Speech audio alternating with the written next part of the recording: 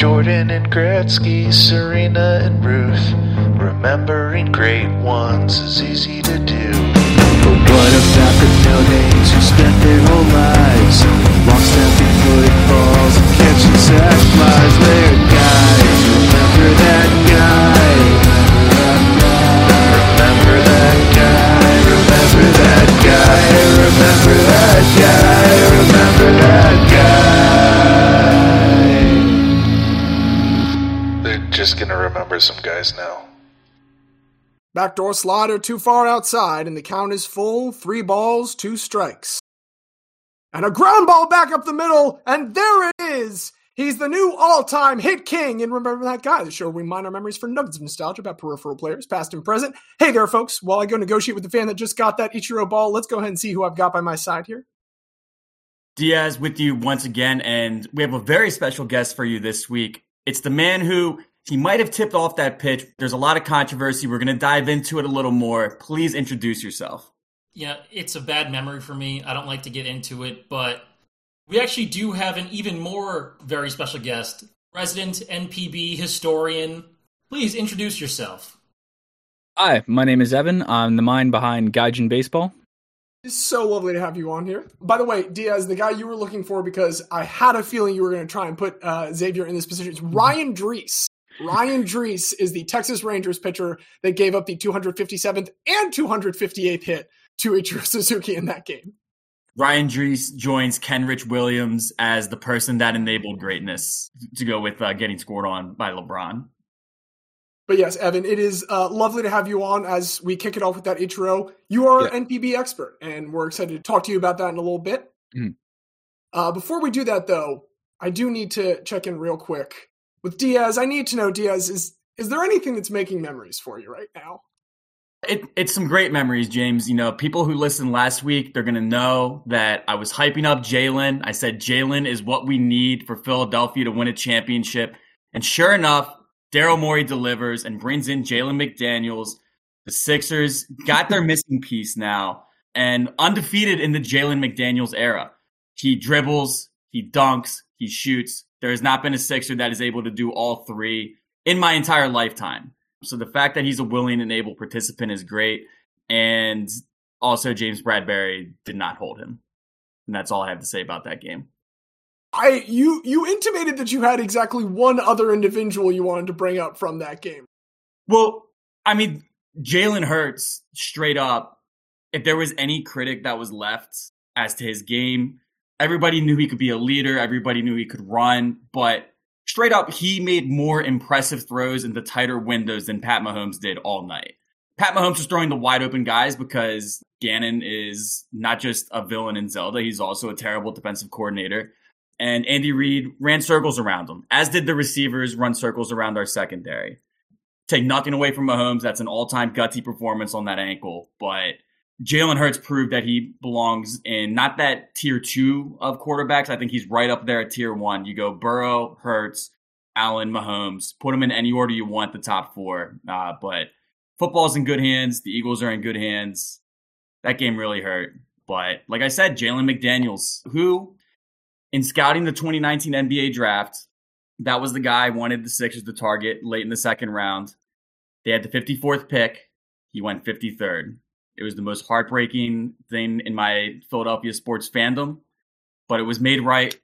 Jalen McDaniels, welcome to Philly. Jalen Hurts, keep doing it. God, that game sucked, man. Luckily, it is probably the last time that 95-year-old will have anything to do with your game. That is... Can we just talk about that for a second? The 95-year-old that's allowed to be in charge of anything regarding the largest media production on an annual basis? Yes, we can talk about the fact that there's a decrepit senior citizen with that duty. I mean, and like when it comes to like engineering, right? Like, I understand that the lead designer is probably not going to be the hands on the ground, but I'd like somebody that's at least like familiar with like modern building materials. When the first Super Bowl was played, this dude was like approaching 40. I would think that there's a lot better people, better positions to know the most recent advances in landscape technology that might make the field not ice, is kind of what it looked like they were playing on. It was terrible. a person who had a majority of their adult life before the Super Bowl started probably shouldn't be in a position to work on a Super Bowl. And we are not ageist on this podcast, but I do think that is a safe statement to make, James. Well, Xavier, do you have anything that can kind of get us away from this spiral and put us back into some happy memories?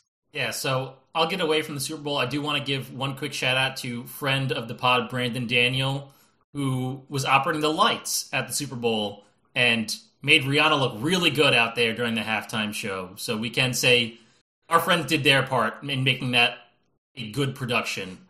But away from football, I actually wanted to talk about hockey because the Rangers have been on fire recently.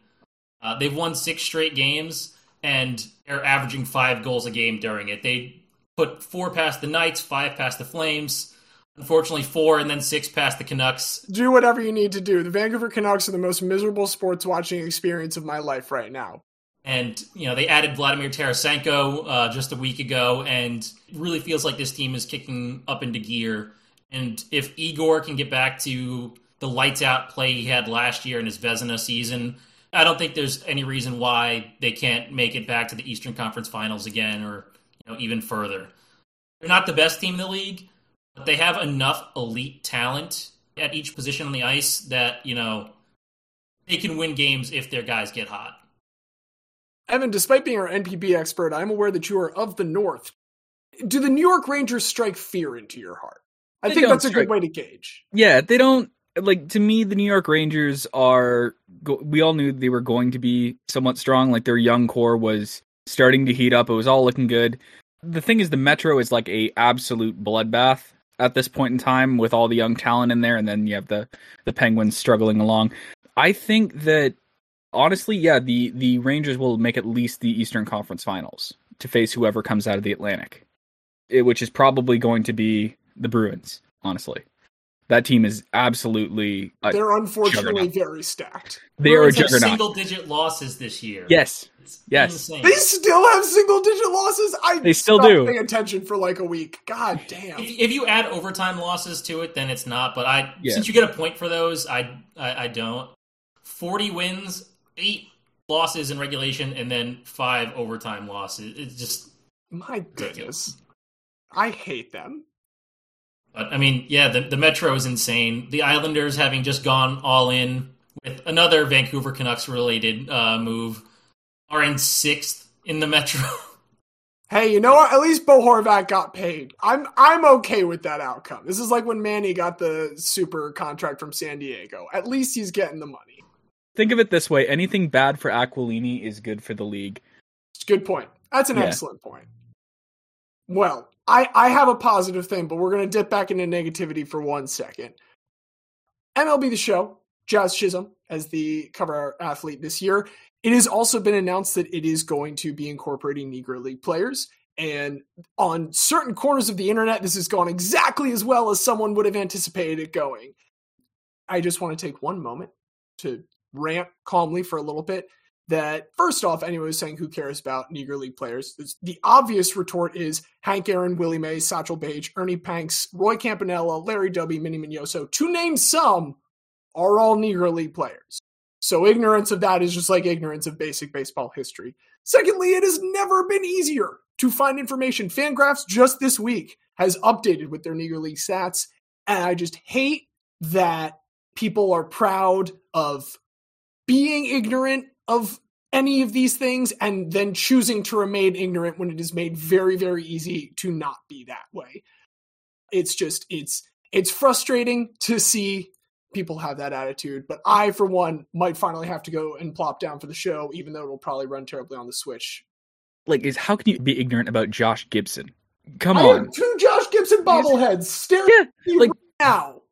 I played catcher growing up. There was one guy I was always told, he's just like, you can be a legend like this and that, and this guy another, but Josh Gibson was the best catcher of all time.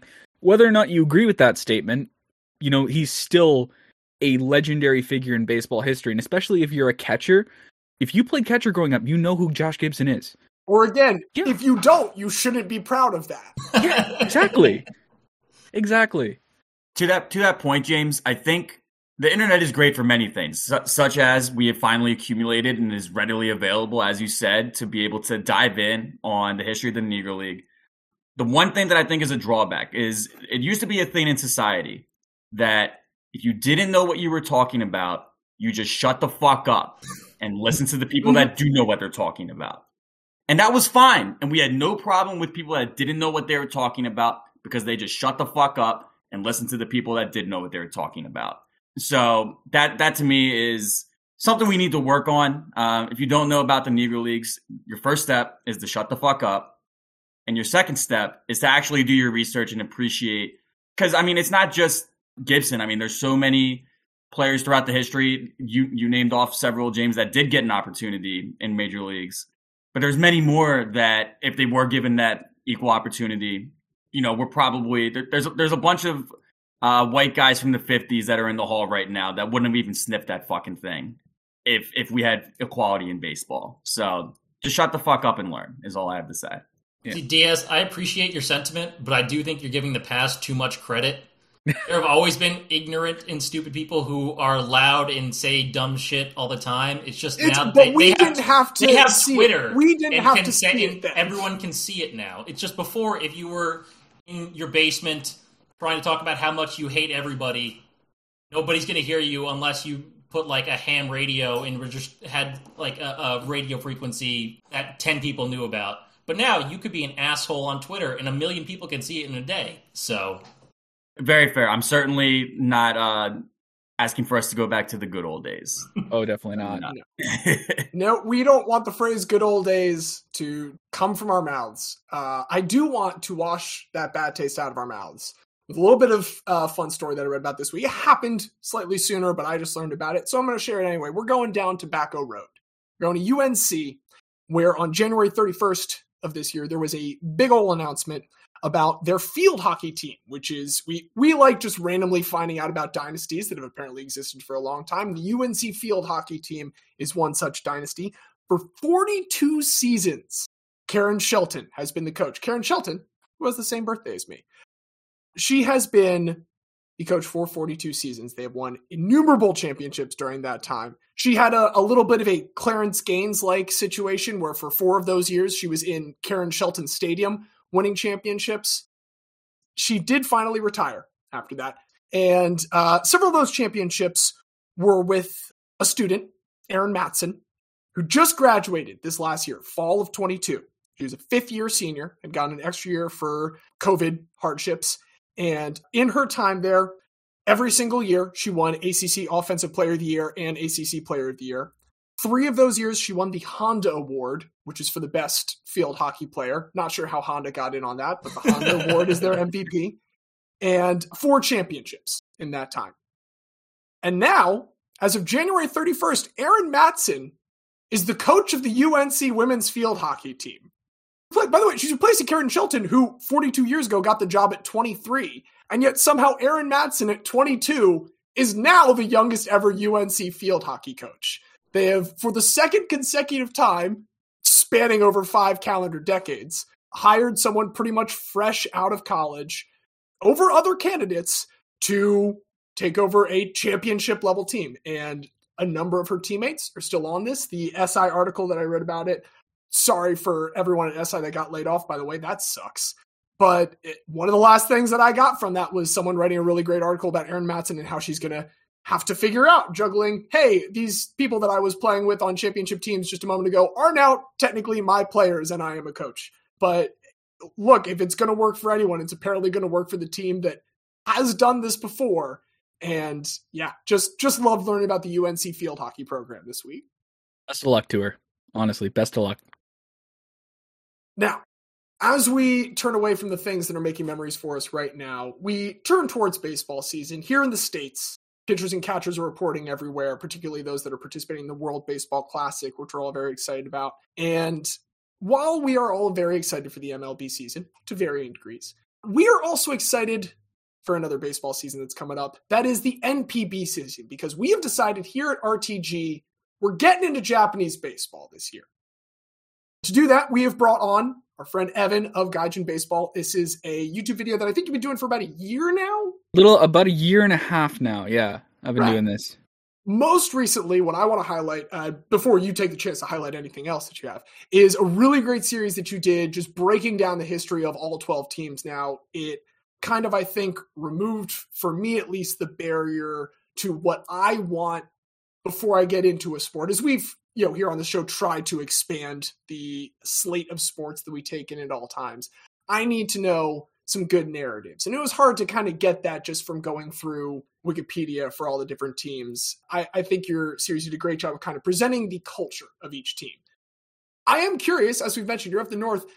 How did this whole kind of NPB interest come about for you? Did you come to it like from baseball otherwise, or was this kind of your gateway into it? It was from baseball otherwise. I mean, I grew up in the era where every NPB All-Star worth his salt was trying his hand at MLB. And one player who I particularly liked was Kenji Jojima of the Seattle Mariners, and how he played the game and how he called the game, and how it was kind of different from everything I saw. He was also massively overboosted in MLB Power Pros because Konami just basically took his NPB stats and plastered them onto his MLB character. And he was really good in that game, and I decided to watch more, catch the Seattle Mariners whenever they were on, when Jojima was playing for them. And I remember seeing the time when Jesse Barfield's son, I forget his name, Josh, just went full pelt into him, knocked him over. Jojima held onto the ball, and then got up looking like he was going to kill him. It was like he just gets up and he stares daggers, and had his pitcher not come in and be like, "Yeah, awesome, you got him out." I fully believe we would have seen a brawl. Much worse. Oh yes, but yeah, he's like watching more and more clips of him, and then I found out more about his whole story. I actually talked with one of his former pitchers, Rod Pedraza, who was connected to over Reddit, because he just kind of showed up under a post of something he was remotely involved in. And it's just like, oh, hey, Rod Pedraza's here. All right. Like the 1999 Japan series, their first title, and I believe they won it in... it's their first title in like nearly over 40 years. Mm-hmm. And it's just, you watch how Pedraza and Jojima work together on that final at-bat, and it was glorious. So I played catcher a bunch, and I kind of, like, I knew a few teams. And then I started to delve into it more, and around 2016, when I was a freshman at university, I went on a Wikipedia deep dive late one night, and then I started to look up, because like the team was sparing, so I decided to go, how about I just look up these teams in Japanese, on Japanese Wikipedia. Sure. The Japanese Wikipedia page for each team is about like 10 times as long as the English one, because it's everything. And then you're just like, oh, this goes deep. Oh, this goes real deep. And I read about how the Hiroshima Carp essentially staved off contraction by playing their hearts out in 1952, and I'm like, that's my team. And it was at a time when the Carp were really good, so I started watching games, and one thing led to another, and I do this now. Right. So you've talked about like being able to watch the games. Do you find it easy to kind of like participate in real time with the league? Is there like, what have you kind of done to have that like media diet during the NPB season? It's because during the week, games start at about 5 a.m. Eastern time. So it's something I started doing, is I started getting up at 5 a.m, not so much to go to work or anything, but to watch baseball. And then I would use that as I was getting ready for, like, during the summer when I was getting ready for work, or in the fall when I'm getting ready for class. I'd just have it on and I'd be watching it, like in the kitchen while I'm making breakfast and something like that. And then that led to more and more stuff. I remember watching, like, one of the saddest I've been on a morning was 2017 Central League Climax Series, the second round. So basically the version of the pennant, the championship series. Yeah, for the pennant. And it was like a gut-wrenching loss to the Bay Stars, who weren't supposed to be anywhere close to the Carp that year, and they were on this own miracle run. And I'm just sitting there, like, after watching Ohtani destroy my team in the 2016 Japan series. It was just like, we can get back. We can do this now. Ah, crap. Like, that was a painful way to watch a team lose, but it hardened my my love for the club, and that's all that really mattered. And the good thing with the NPB baseball timing is that's probably the worst your day's going to be out of the way right there. Yeah, exactly. Yeah, nothing can hurt me more than the loss, my team losing first thing in the morning. That's how I carry myself sometimes.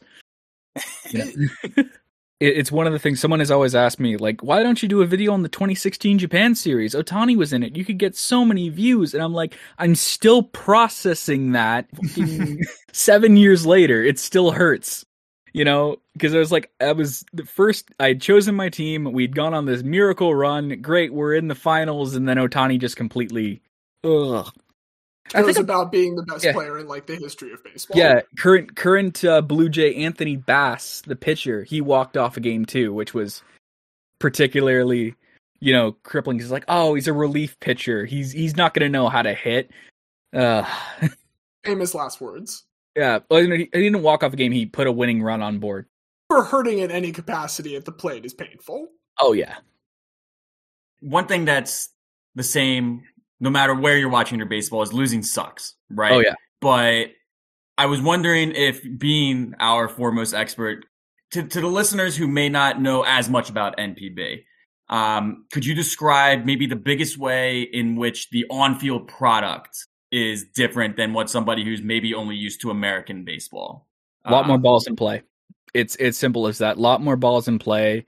3TO is three true outcomes for this. It's really something only a few hitters go for. Your Murakamis, your Kazuma Okamotos, your big power guys. Most guys, like, there's a good amount of guys who don't hit for power and instead hit for contact, and that's something that's become a bit of a lost art in Major League Baseball. And it's a lot more fun, especially when you watch teams that have really good defenders, just watching them do wizardry with balls come close. Like, my Pacific League team is the Saitama Seibu Lions. Their middle infield consists of two of the best defenders in the league, with Sosuke Genda and Shuta Tonosaki, and it's just brilliant to watch them work together, Well, and it makes fielding that much more important, right? Because as you said in the video you did for my favorite team, Hanshin Tigers, we'll get into that later. Big guy hit ball far. That's kind of all we're worried about here in America. Yeah. But when you're going to have more balls in play, it makes defense that much more important over there. Mm-hmm. Yeah, absolutely. Not to say defense isn't important in Major League Baseball, but I think that was one of the key things of Moneyball when the Oakland A's did what they did. It's just like, oh, defense isn't really important. That was one of their whole key things, is like, we can just do hitting. And and the fact that it sort of worked led to more teams copying the style, and defense in MLB steadily got worse and worse. It's easy to play first base. Tell them. It's incredibly hard. Well, so first base and this like ball into play, it kind of leads me to one other thing I've been wondering about, because we recently did the Randy Bass bit, and during that I learned that like the slugging first baseman is not an archetype that really exists in Japanese baseball to the same extent as it does here. You don't have like those Prince fielders like on every single team. Are there any kind of guy archetypes that you see existing in that league that we do not have over here as much because of that difference in how the game is kind of played, with an emphasis on balls in play? Because right now we're in MLB, we're in the zenith of the shortstop position as a power position, right? Mm-hmm. I think it's something like sorry if you'll excuse me, pulling into npbstats.com, which is one of the best sites that no one's heard about, sadly. If I go into the leaderboard for among shortstops, I think only something like 5 shortstops have even had 30 home runs in a season all time. And like there's 5 you could say an MLB might hit 30 next year. Yeah. Oh, absolutely. All time, there have only been, it's more than that. It's I believe 14. There's only been 14 out of like the hundreds of people who've played the position. Only 14 have done it. And only 2 have ever hit 40 home runs in a season. And those were separated by one guy did it in 1985, one guy did it in 2019. If we're kind of adding on to that, the idea that everyone is this defensive wizard, you're saying it's a lot like Ozzie Smith is still kind of the mold that shortstops are made in. Ozzie Smith, yeah, like so you have like the guy like Sosuke Genda, who's the current shortstop for the Saitama Seibu Lions. He is a very Ozzie Smith archetype.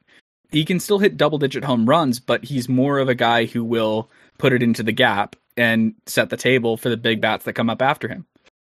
But Sosuke Genda, is the kind of archetype that a lot of shortstops base themselves off of. And if we want to look at a complete 5-tool shortstop, there has only been 2 in the entire history of the league. Those being Hayato Sakamoto, who's currently playing for the Yomiuri Giants, and Yasumitsu Toyota, who played for the Nishitetsu Lions in the late 50s. He was kind of like the only 5-tool shortstop before Sakamoto came along. When does the Nishitetsu, sorry, not to like stomp on it, Yeah. this is if anyone's going to be discussing the Lions, but when does Nishitetsu switch to Saitama Seibu Lions? So Nishitetsu Lions was from 1951 because they originally owned a team called the Clippers, and they merged with a team called the Nishi Nippon Pirates to create the Nishitetsu Lions. They owned the team until, I believe, 1972. They sold it to a shell company, the Fukuoka Baseball Company. They became the Taiheiyo Club Lions thanks to sponsorship.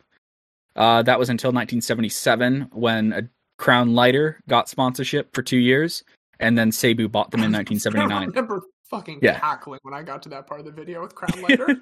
Is just like Crown Lighter. Okay. Like of all the businesses and like it was like this holding company that had decided to put sponsorship on. It's like of all the companies you own, the holding company decided to go with the lighter company. Which, you know, actually what's funny is the stuff, like their kit from that era actually looks pretty solid. It's something I would wear.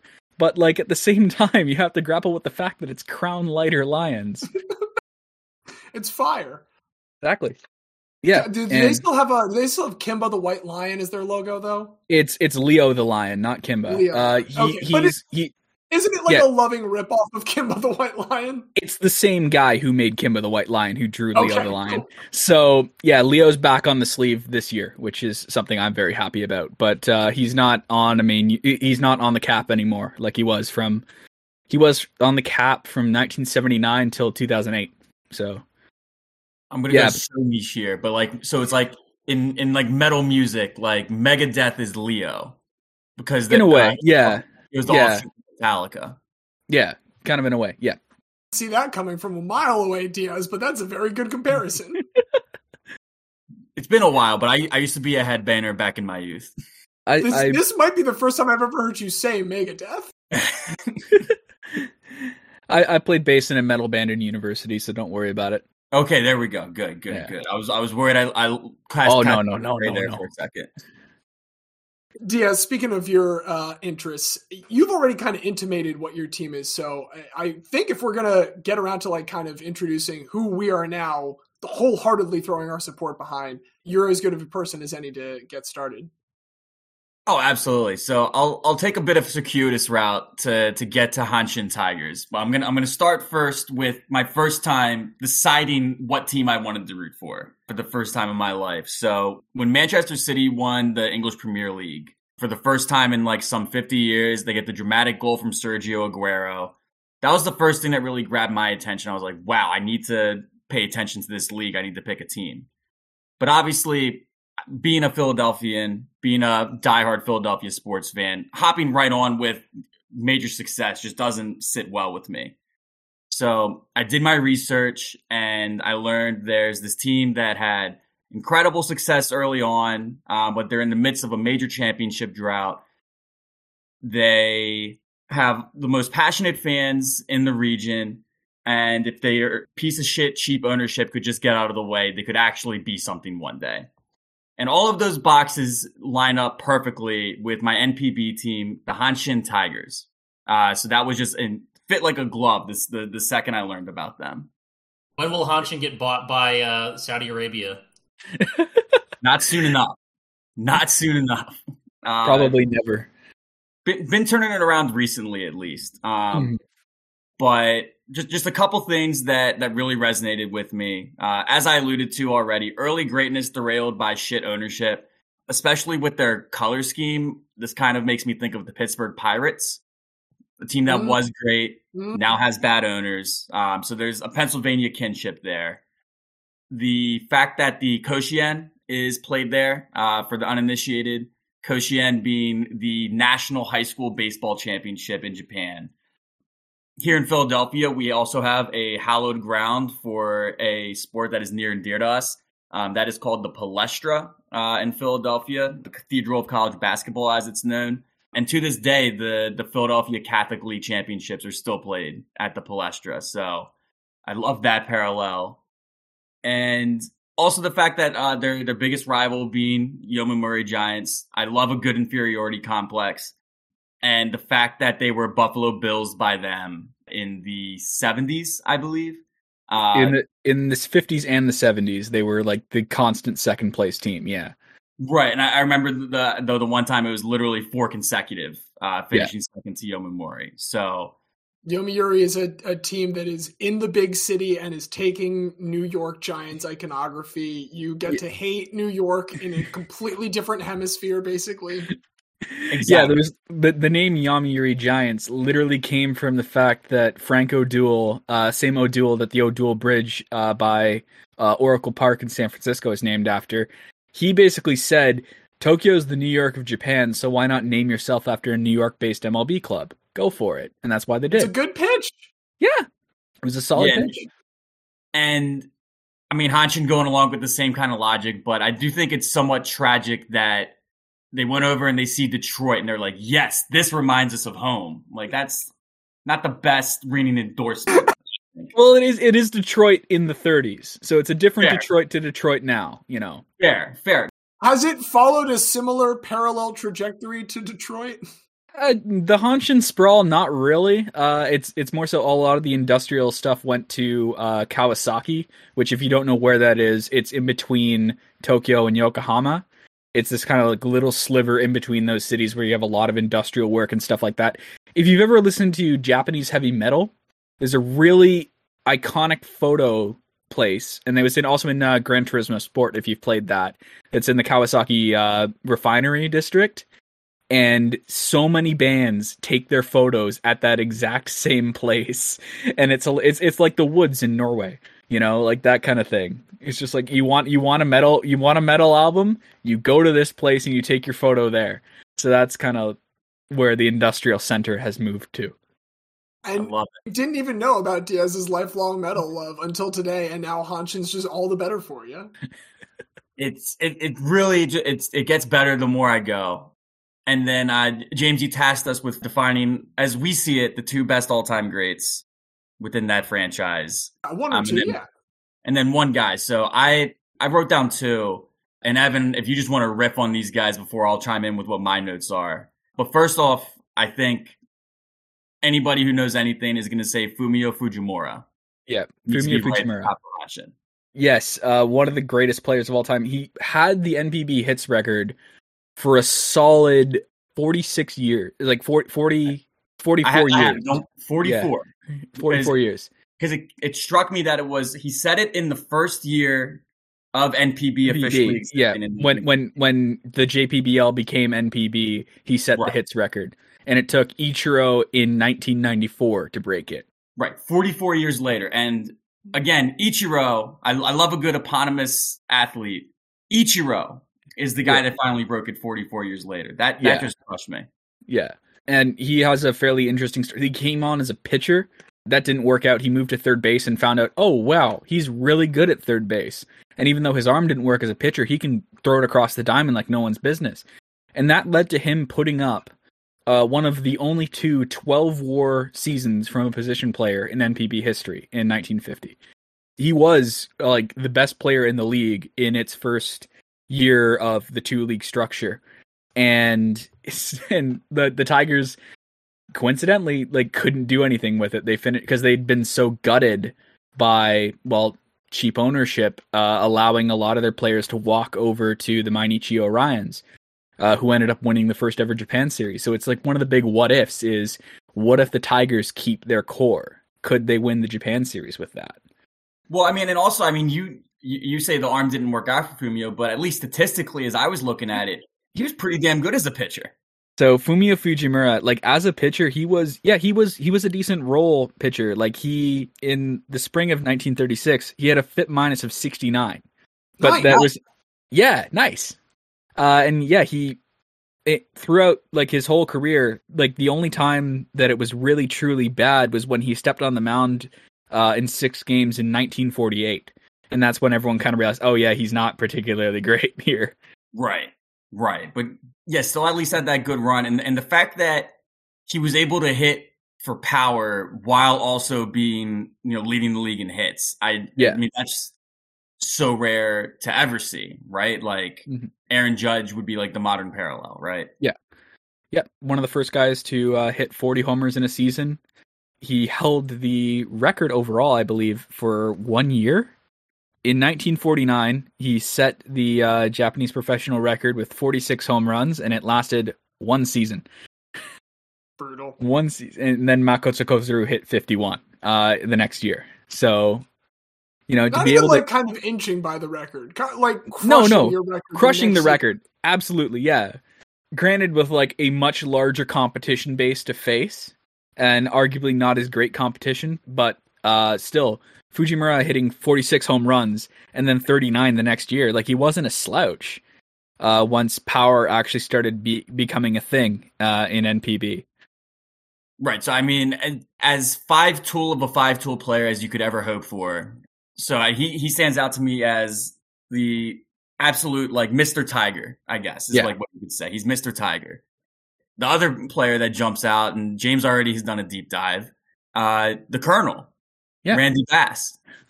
Make up for him not being a guy is you're going to say now he's too good to be a guy because you're he's a too good to be Tigers fan. He's too good to be a guy because he's literally in the Hall of Fame. He just got inducted to the Japanese Baseball Hall of Fame. So, like, it was something that we all knew. Oh yeah, but keeping him out is he didn't play long enough. But then again, that wasn't his fault. No, like he legitimately got screwed. And it's one of the things that spoilers for a future video that I'm planning. But like 1988 was kind of like the peak of bubble economy Japan, and also the peak of the moral failures of bubble economy Japan. And that's one of the things that happened. There was a whole thing with Bob Horner in 1987, how he decided, I'm not coming back. Then you had Bass get screwed in 88, and then you had two legendary teams get sold. The Nankai Hawks and the Hankyu Braves both ended up getting sold against the wishes of the people who had founded them. But they had died, so no one cared. So we can sell them now, like that kind of thing.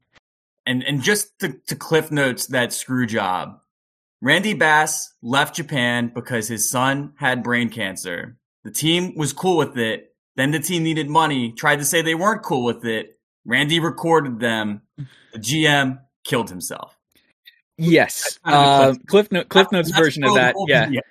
It was because he wanted to use his team health insurance, which he was legally allowed to do. Like, it was in his contract that his health insurance connected to his family. And they thought that, wow, okay, this surgery is going to cost $40,000. And they go, oh, well, we don't want to pay $40,000 for a brain tumor surgery. Never mind that it's our star player's son, and he's kind of the only guy keeping us relevant because we're terrible again. Because in 87, they went from winning the championship in 85 to last place in 87. Yeah, it was just like one of those things where it's just like you're just sitting there like, what in the hell? The more you look at that whole scenario, the less it makes sense, because there was no way the Tigers were coming out of this situation looking good. Right. No way it's at a all. Lose situation.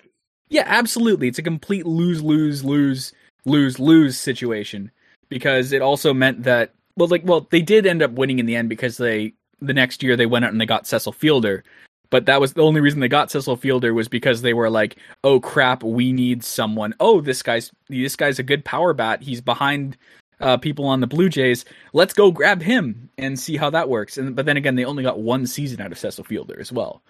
So did it really work? Who knows?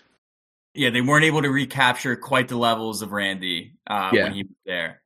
So, I mean, you have the not fun scandal with that. But then, I mean, you have, to me, like, maybe the funniest scandal in all of sports that I've ever heard, or like the funniest curse at least. Because, like, so in Philadelphia, we had the curse of William Penn for a while. Basically, William Penn was atop our city hall. He looked out on the whole city.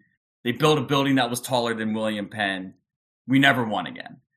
At least William Penn was like a real like guy versus like a incorrect interpretation of an American mascot that kind of looked like him, but like kind of didn't. Could you just, I guess, Cliff Notes the whole Colonel saga, the curse of the Colonel, for our listeners? So after the Tigers won the 1985 CL pennant, that was their first pennant in 21 years.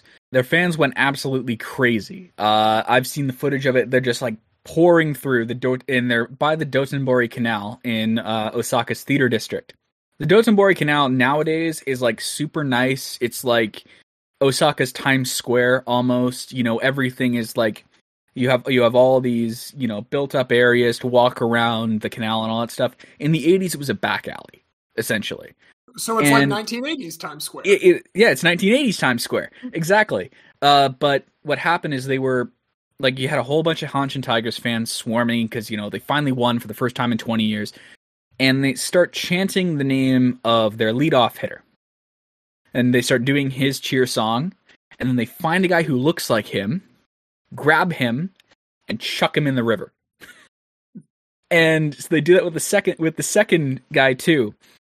And then they get to Bass. Well, they can't find an American in the crowd. Because, this is the 80s. There are Americans in Osaka, obviously, but they've all, generally stayed in, they're here on business, they're staying in their hotel, or they've been advised, like, don't go out, there's going to be a lot of rowdy people in the streets tonight. I wouldn't go out. So what they do is they go and they find a KFC.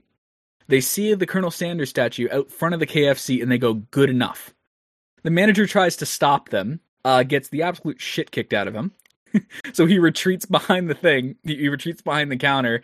They rip the statue out of the ground and carry it towards the canal. And all this time, Bass's cheering song is echoing through the neighborhood.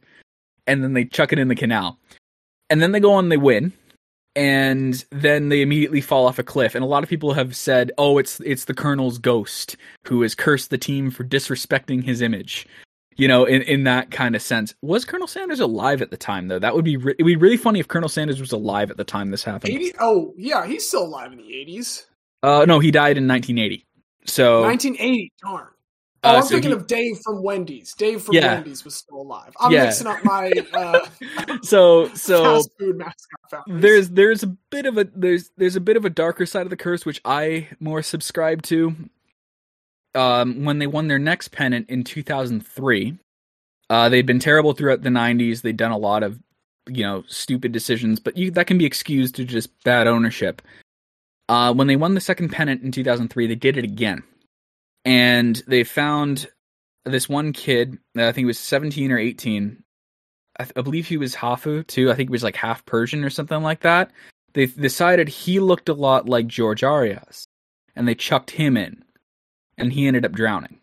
So I basically think that the curse is not Colonel Sanders so much, it's the kid they threw in against his will in 2003. But his name slips my mind. I can't find it, sadly. Like, yeah, darker curse. And people have like, but funny restaurant men get thrown in river. And I'm like, no, it's much darker than that. Not the statue, it's the real living. Well, not the real living ghost, but it's the real guy who died, and that's why they didn't do it in 2005. Like when they won the pennant again in 2005, only to get absolutely trounced in the worst beatdown in Japan Series history. There were cops out at the canal, basically preventing people from throwing in, and I think they built fences on some of the bridges temporarily.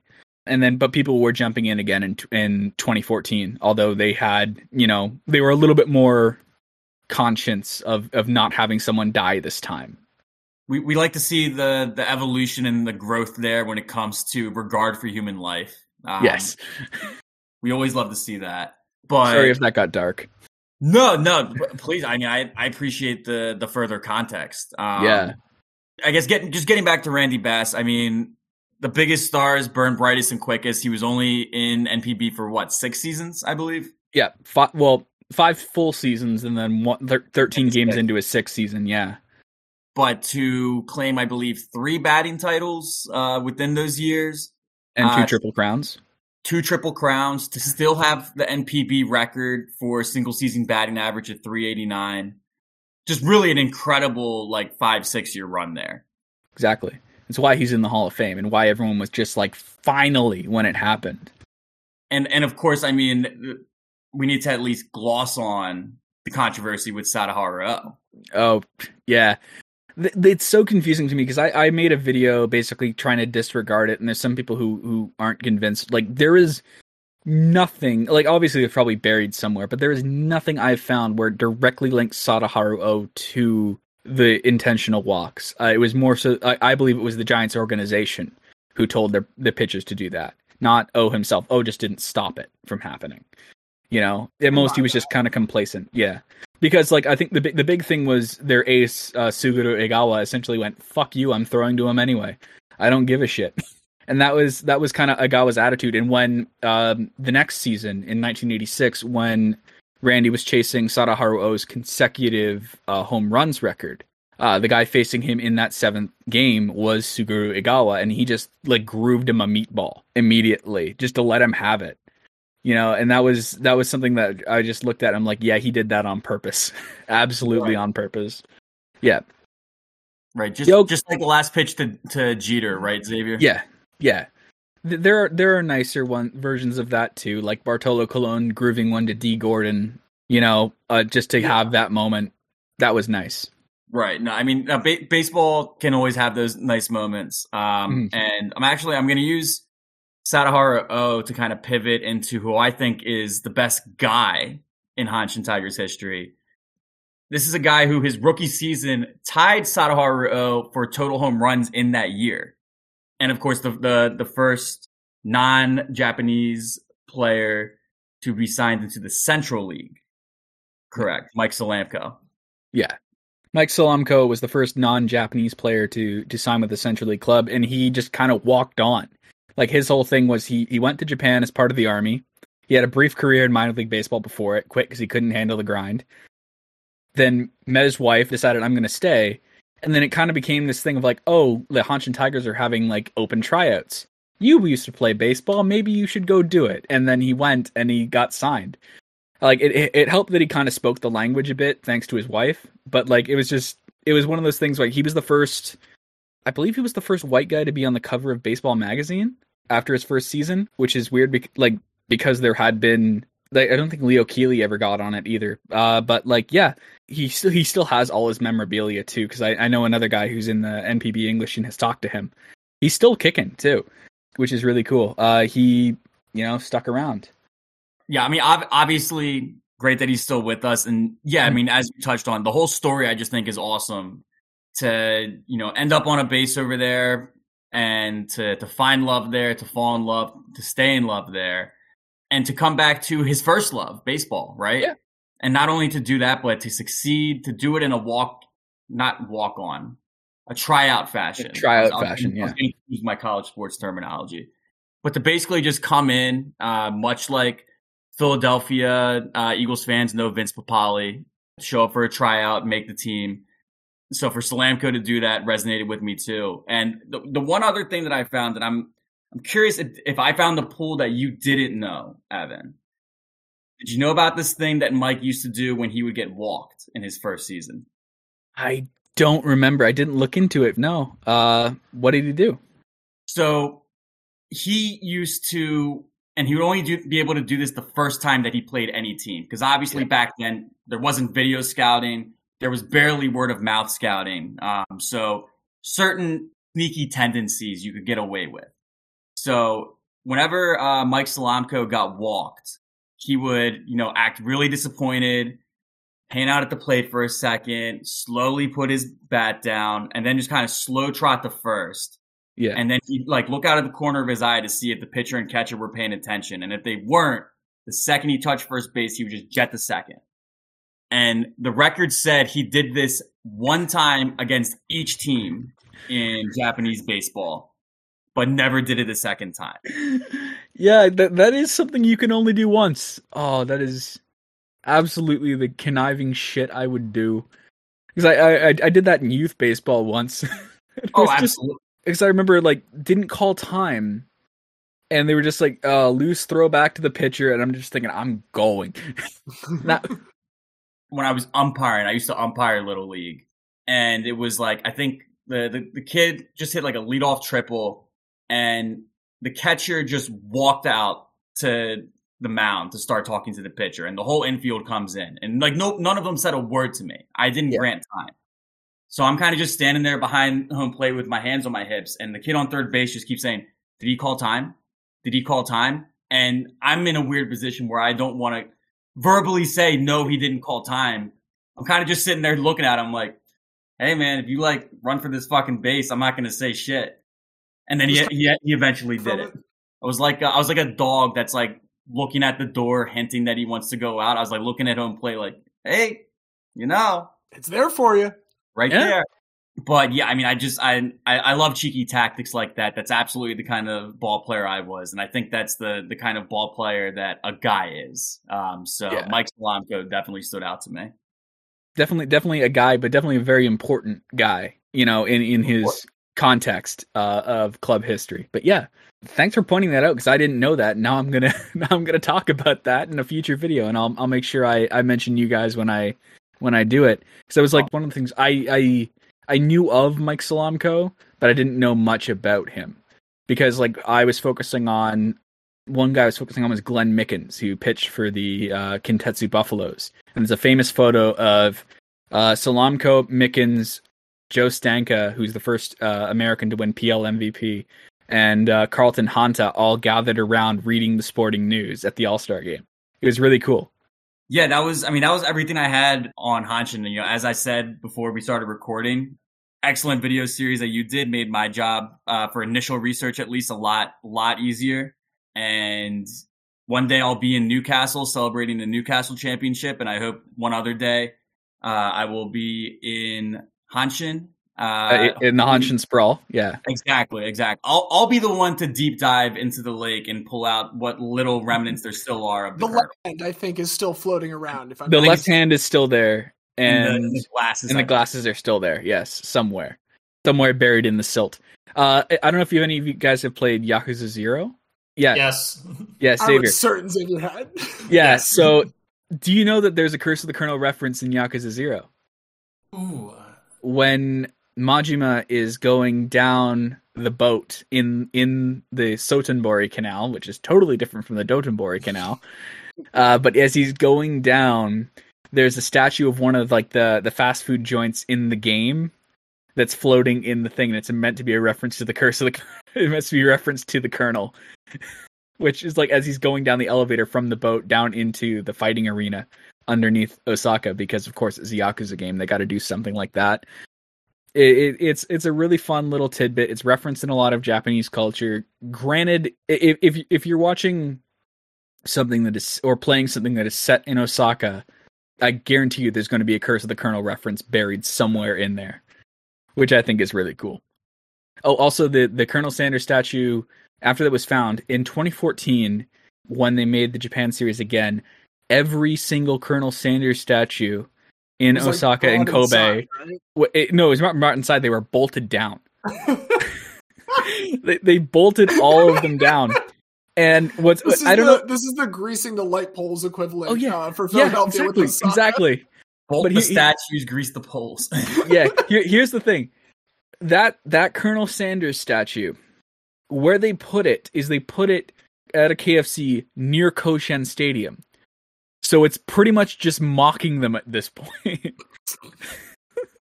Well, I think I read that basically it's not for public viewing anymore. You need to know a guy that knows a guy, and then you can see the statue.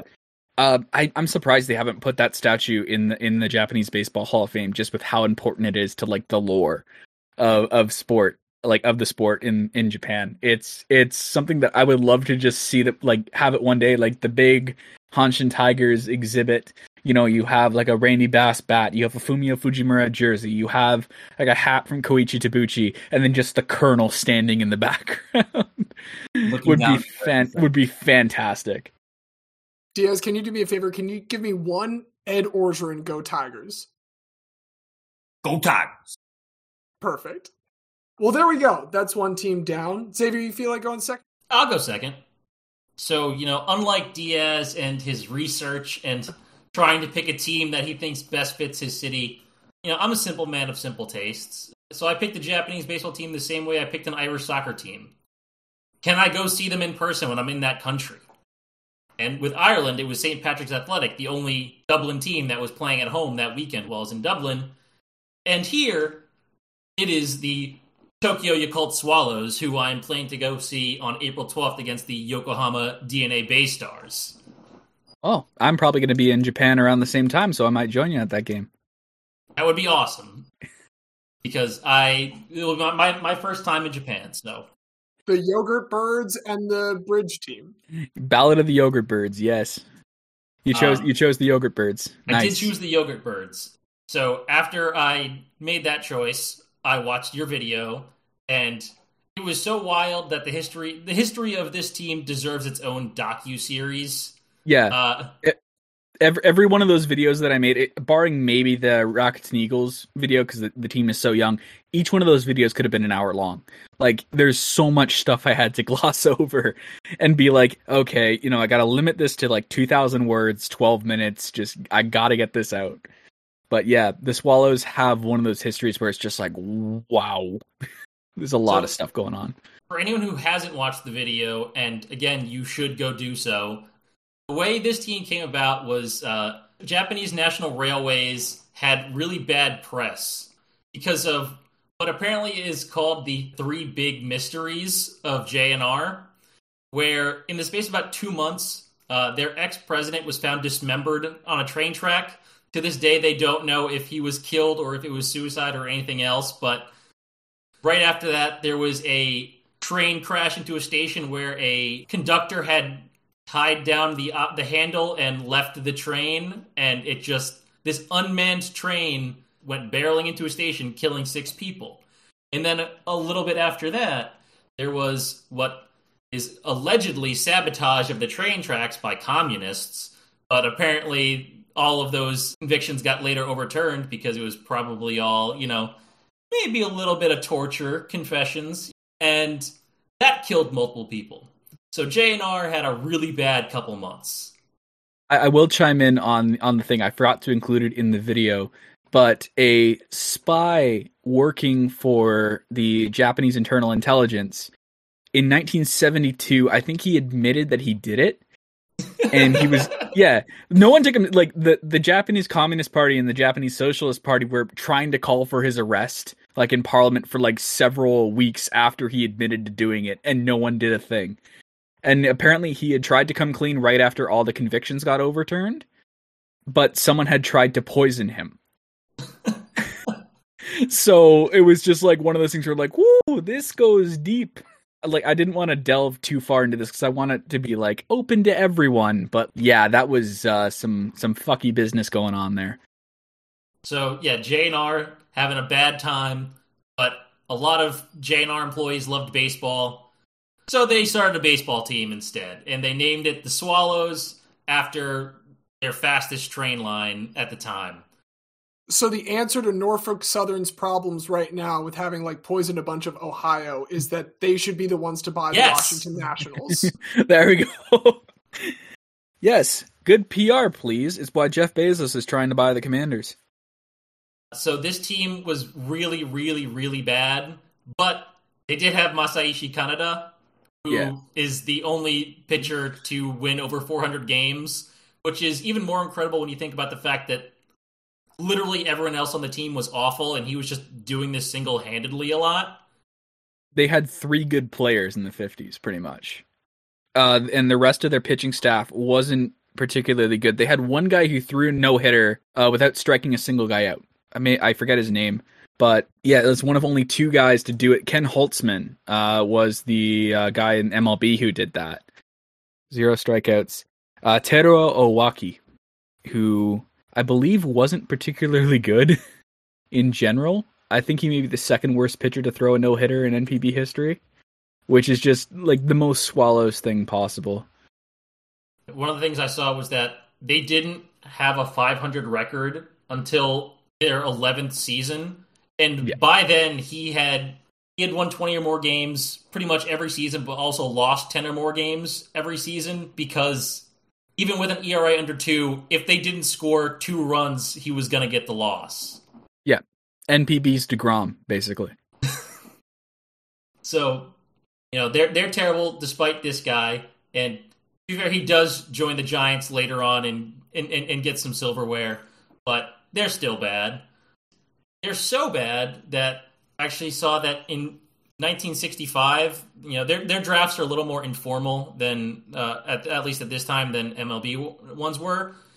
But still, only 2 of 11 draft picks decided to actually join the team. Everyone else said, "Nah, we don't want to play for you guys." Exactly. Yeah. So they can't even improve. Yeah, the first ever NPB draft was an absolute mess. I've been working on something for a long time about that, but it's just so deep of like a systematic problem. I think what was really funny was the Hiroshima Carp selected the most players out of the draft. They selected 18, and still only like 10 joined. It was just one of those things where like everyone else had stopped picking, and the Carp were like, "No, we still got guys on our list." If it, like we'll still keep going. That first ever draft, they weren't the only team to suffer that indignity, but they suffered the worst of the indignities out of that. And also that same year, that's when they get sold to the nationalistic newspaper. Some may say a far right newspaper. I can't speak for Japanese politics, so I'm not going to really spend much time on it. But they did have Astro Boy, so that becomes their mascot, and they're the Sankei Adams, and that's fantastic, because if you're going to be owned by a terrible company, at least get a really cool anime mascot. Exactly. Xavier, if you don't get Astro Boy piece of merch while you're over there, I'm going to be so thoroughly disappointed. I mean, I'll try, but I don't know if... I don't think they sell it anymore because they don't really have the copyright, but I know Ebbets Field Flannels sells a jersey, a pullover, a hoodie, and a hat. But the hat is not a correct hat. So, if you want to pay a stupid amount of money, you can get one off Ebbets Field, which is I can do that. Not sponsored. So here's a question: are there like thrift shops that one could try and go to in Tokyo to look for? Because that's where I buy most of my stuff. Yeah, from. like I'm you just can going to Goodwill. The thing is with the thrift shops, like Japanese thrifting is amazing, but you probably find stuff from the 80s. You probably wouldn't find stuff from the late 60s, early 70s when they were called the Adams. So. Okay, Xavier, I will not disown you if you can't get it, because it does seem like this is a difficult task. I will try. I'm bringing 2 suitcases, one inside the other, because then I'm just going to bring back a second suitcase of all the stuff I buy in Japan. If I can find it, I'm prepared to be very, very bad with my money while I'm there. Absolutely. We're free to go over for the first time in 2 years. Let's boost that tourism income. So they continue to suck, though, as the Adams. And just 5 years later, they get sold to the probiotic yogurt company Yakult and become the Swallows again. As Evan puts so eloquently in his video, their entire board is Yomiuri Giants fans. Yes. And every time they beat a team, that city buys less yogurt. So they have zero incentive to invest in the team and continue to be absolutely awful. But they luck into it because they end up, let's hire a former Giant to manage our team. So they hired, they first hired Osamu Mihara, who is literally the first ever Yomiuri Giant. Well, the team that became the Yomiuri Giants. He was the first guy they ever signed all the way back in 1934. And then they brought in NPB's Mike Keenan. What's his name? I'm killing myself here with the names and such. Tatsuro Hirooka. And then he ends up turning the team around. That's the Charlie Manuel years. Yeah, the Charlie Manuel years. What was really funny to me is in the modern day, Charlie Manuel would have been cut after his first year. Because he had an awful, awful first year. He had like an 80 WRC plus, negative 0.7 WAR. In the modern days, he would have been cut. But then he turned around and set the team home run record the next year. I thought it was hilarious when I looked into this, and it's like, oh yeah, he hits over 300 with 39 homers and over 100 RBIs as a 34-year-old, and they win. They win the title. And then they immediately pull Marlins and fire sale everything, and Charlie Manuel's gone, goes to the Buffaloes, and I think that year he was on pace to set a home run record, then got hit in the face and was in the hospital for 6 weeks, came right back out and still won MVP. Yeah, came back out wearing a football face guard on the front of his helmet, which was the story, I believe, is that they were like, well, we want to get this. So they went to, I believe, Osaka University, because people don't know this, but Kansai is the home of Japanese university football. like, ironically, a lot of the biggest, most successful university American football clubs are based in Kyoto. So you have the Kansai League, you got 4 teams in Kyoto, 1 team in Osaka, and 3 in Kobe, I believe. So they went to Osaka University, they grabbed a face guard, just threw it on a double-flapped helmet and gave it to him and went, okay, perfect, there you go. That's so fantastic. I didn't look enough into it, but based on everything else I've seen, it would not surprise me if they intentionally hit him in the face there, but yeah, it was. Don't want to allege anything. Like, the pitcher still claims it was an accident to this day, but everyone who had a brain was just like, that was so intentional. And they tried to when Manuel came back, his team, the Lotte Orions, who are now the Chiba Lotte Marines, they tried to stage an apology, and the Buffaloes refused, and the Buffaloes basically said, if you really were sorry, you would have gone and visited him in the hospital. He never left Japan. He didn't go back to the States to get surgery like he wanted. We convinced him to stay and get surgery in Japan. And you still didn't come and visit him and say you were sorry. So that's why they just completely believe it was intentional. I do want to give a brief aside, just to talk about their stadium, the Meiji Jingu Stadium, which is the 4th oldest in the world that's still active. And apparently the Japanese government's been trying to get rid of it for years.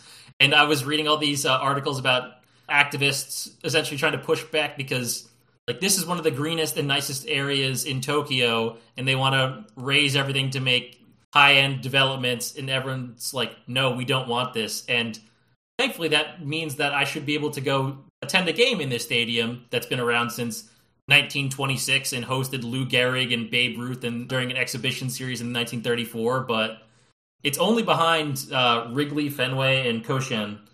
So, I hope that they save it. The whole thing reeks of corporate fuckery and is probably going to be battled in the courts for a couple years because also they're trying to tear down the rugby stadium that's next to it.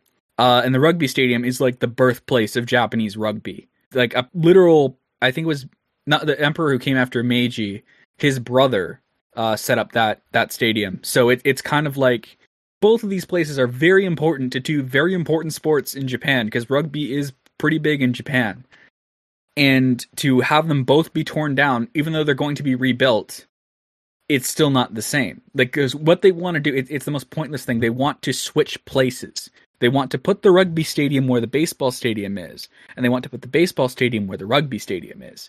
It all makes no sense. And locals were apparently also not told about it, like, because they have to have a public inquiry about this thing under law. And they did it in such a sneaky way that no one heard about the public inquiry. And you have a bunch of locals now who are going, wait, we were never told about this. Oh, but you were back in 2016. Yeah, no, we weren't. And That's so happening in Philadelphia right now with Yeah. the Sixers' new stadium, and people in Chinatown who are very upset and say that they were not consulted, and developers saying, oh, we told you guys years ago. But, I mean, as any Load Yankee of fan can tell you, if you get rid of an old stadium and say, oh, we're going to put a new one at the exact same spot, it ruins the magic of Yeah. it. It's not the same.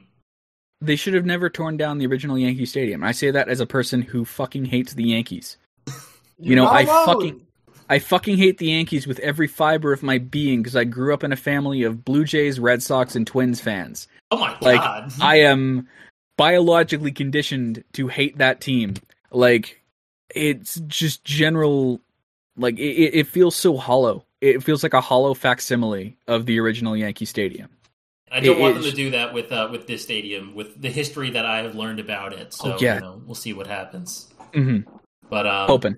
the only other thing I really wanted to talk about was, so I know there was a resurgence in the 90s when Nomura was their manager, but I want to talk more about, we've talked about Murakami before, but Mhm. it shouldn't be understated just how good he is. Yeah. He just turned 23 2 weeks ago.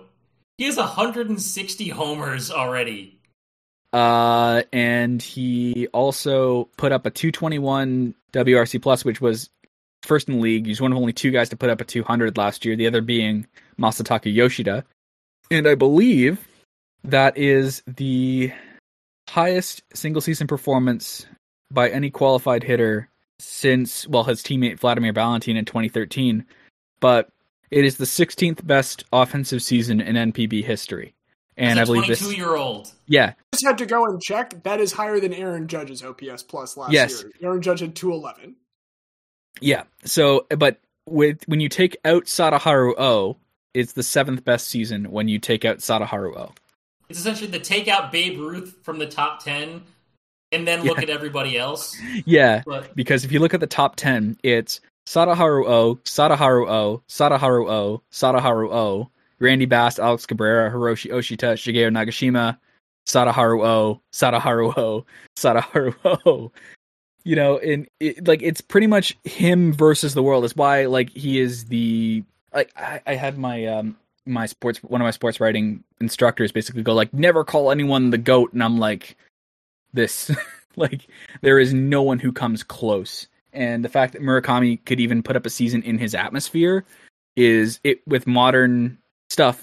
They're watching you, they're learning your tendencies, they're trying to figure you out, and they're shifting against him too.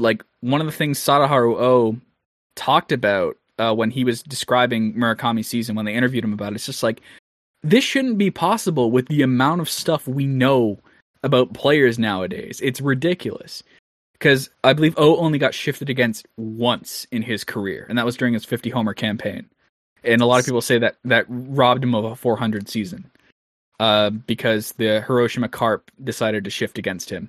There's a picture of it. I've got it, but I posted it on the baseball subreddit, and someone's just I called it the O shift, and it's everyone was I misread that as the O shit, which is probably what they thought. What they probably thought whenever he came up to the plate. It's oh fuck. The oh shit shift. Perfect. Yeah, exactly. yeah, so I mean, I saw that he was the first Central League player to hit for the Triple Crown since Randy Bass, and the first position player since O to win the Central League MVP unanimously, which is just, that's incredible company. Just signed a new 3-year deal, but it mandates that he gets posted after the 2025 season. So he'll only be 25 he'll be turning 26 before the start of his first MLB season, but he'll be able to sign 8-9-year deal probably for 200 plus million. Because, unlike Ohtani, who, since he came when he was 23, he was restricted to bonus pool money because, if you're an international free agent and you're under 25, you have to come through that way. You can't just sign with anyone for any money. But, as long as he keeps this up, and there's no reason to think he won't, some team is going to give him a ton of money in 3 years. And I can't wait to see what he does in the World Baseball Classic, because when he gets going, when he goes on a tear, he is the scariest man alive. I think the funny thing is when he hit his 55th home run, the guy who faced it was Taisei Ota, who is the Giants' rookie closer, who was having a season for the ages, closing out games. And they zoom in on Taisei's face, and he looks fucking scared shitless. He is breathing heavy. He's just okay, here we fucking go. And there was another, when he hit one off of Matt Shoemaker, who is playing for the Giants this year. Shoemaker just looks up and screams, "Fuck!" And they caught it on. They didn't get the audio, obviously, but they cut to it on a replay of him just screaming "fuck" at the top of his lung because he feels like he gave a bad pitch. It was a fun year to just watch him crush pitching. I think he went he reached base safely, and I think 13 consecutive plate appearances or more than that at one stretch of the season. One stretch when they took on the Yokohama Bay Stars, who remind you, finished second. It wasn't a bad team, and he just completely and utterly destroyed them. That was at the point where it's just we're not worthy. This is why I thought so quickly, the Swallows are going to repeat. The Swallows are going to do it. They're going to repeat, especially when Yamamoto went down in Game 1 of the Japan series, their best pitcher. But they rightly focused everything on Murakami and shutting Murakami down, and it worked. The Buffaloes won. But yeah, absolute historic shit we're seeing right now, which is really fun, but it's also not fun for me as an NPB person, because it's just everyone's just when's he coming over? Why can't he come over tomorrow? Why can't he do this? And I'm just shut up. It's not a farm system. Yeah, appreciate what you're watching. It's not some podunk league, which pisses me off that a lot of commentators like to refer to it as such. The whole thing with Robert Suarez, who was an elite closer with the Hanshin Tigers, and then he goes over to the San Diego Padres, and they're oh, he basically played indie ball. Excuse me? It's at worst quad A. Like at worst, Yeah. it is better than all minor league competition. Yes. Like you put an NPB team versus a AAA team in a series because anyone can win on the day. That NPB team will win out every single time. Yeah. There's no way they end up losing. The American ignorance there, I guess, I would analogize it. I think that's how you pronounce that word. Analogy. You're real close to saying something that you don't want to say there. I would most closely compare it to, like, Xavier and I are big basketball fans, and when Luka Doncic was tearing it up over in Euro, we knew, like, immediately, like, this guy's going to step in and day one be one of the best players in the NBA. And all of our friends are like, well, it's the European League, blah, blah, blah. I'm like, the Euro League, much like NPB, is like the indisputable number 2 best league in the world. Yeah. Indisputable number 2 best league in the world. So when you see a kid, you know, much like we're seeing now, dominate in that way, that's gonna carry over. Like it just will. Exactly. And it's not like he has some of the problems. Like I was shocked that our organization as smart as the Rays signed Setsugo. But like people are comparing him to Setsugo, and I'm going like, you are looking at 2 completely different hitters, my guy. Because it was really funny. They don't want to pay $10 a month for a Delta Graph subscription. They're not going to find this information. But Setsugo's WRC plus against pitches above 95 miles an hour was something like 63. So it was like a well-known thing that he couldn't do with velocity. Meanwhile, I believe Murakami's thing on the same kind of pitches is, I think it's something like in the 150s. Like he can still do it. But like he he is can not still. going to spinny him. No, exactly. You're not going to be able to pump velocity by him and have that work. He is going to eat that for breakfast. So, Xavier, going back to, sorry to cut you off for such a long time to go off on a tangent. It's fine. I mean, that's really all I had, about it. I'm hoping that I get a chance to see Murakami just rake in 2 months. That would be fantastic. But I'm super excited. Thankfully, the stadium's about 8 minutes from my hotel. So that's how I choose my teams. Can I go see them play in person? Because then I can actually, be there with fans who are singing songs that I don't understand but can enjoy, and just enjoy the atmosphere first before doing anything else. Just buy one of the little umbrellas for the umbrella dance in the 7th inning stretch. Oh, heck yes. And you'll be fine. Yeah. Dude, you're going to have such a good time. I'm going to talk about a team that is probably not going to have as good of a time this year because I, like Diaz, am also a glutton for punishment. That is not the reason that I selected this team. Part of the reason I selected is, as an Orioles fan, I've always felt a bit of an inferiority complex that I don't have one of the teams that goes back like a century. I've always wanted one of the really old teams, like the Phillies or the Reds, any of those guys. So I did decide to go back to one of the oldest teams. There are a bunch that have to do with newspapers. They're all owned by newspapers, which I adore. One of my favorite things at Camden Yards is the Baltimore Sun, which is now like a complete rag and decrepit institution. But when Camden Yards was built, it was a really well-renowned newspaper. And so they have the Sun sign. And anytime there's like a borderline call, they will flash either the H in the or the E to let you know if it's a hit or an error. One of my favorite things. So I wanted to pick an old team, wanted to pick one of the teams that I do with newspapers. And another thing that I dearly love is the Dodgers aesthetic, both from their time in Los Angeles and Brooklyn. It's just a clean look. And for that reason, all of these things combined have led me to the pride of Nagoya, the Chunichi Dragons. Oh, you sweet summer child. It's I root for the Orioles. They've won a championship significantly more recently than the Orioles. They've been to a championship a lot more recently than the Orioles. So, like, it can't get worse than that. And again, they're a team where, hey, maybe if ownership cared about them whatsoever, it'd be fun to watch. It's not that ownership doesn't care, it's that ownership doesn't have money. Yeah, it's the newspaper industry. Yeah, exactly. It's not like Yomiuri that has branched off into TV and done all this stuff to like continue. Maintain relevance. Yeah, it's a paper that has not transitioned well to the digital age. But I have a feeling that someone is going to buy a Chunichi in the next 20 years, not for the paper, but for the team. I think that anything other than Chunichi Dragons is not going to fly with that fan base at that point in time. Oh, so they would buy Chunichi just to make sure they're not changing the name of the Chunichi Dragons to whatever the new company is. Yes. I have a feeling so. I didn't want a ringless team, but like they're bad, and I've learned this They're now, bad. and I'm fine Yes. with that. I root for a Yes. lot of bad teams right now. They are bad, but they have really good pitching.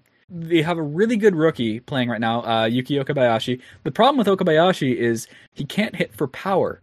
This is a man who put up 6.8 WAR last season without hitting a single home run. Ooh. I had not found him in last season's statistics, and I have a favorite player on the team now. Yeah, he was, I believe, 8th best player. He was the 8th best player in NPB in 2022, and he didn't hit a single home run. That's fucking awesome. I love this. It is also not as if the Chunichi Dragons do not have some history. Yes. It is difficult to find a best player. I don't think they have a, like, Mr. Dragon. It's very easy, though, to find the 2 best players in their history. Yes. Because it's the only 2 numbers they've retired. It is 2 guys that are kind of linked. First one I want to mention is Michio Nishizawa. He was a pitcher that started at the age of 15. Maybe you can illuminate this a little bit.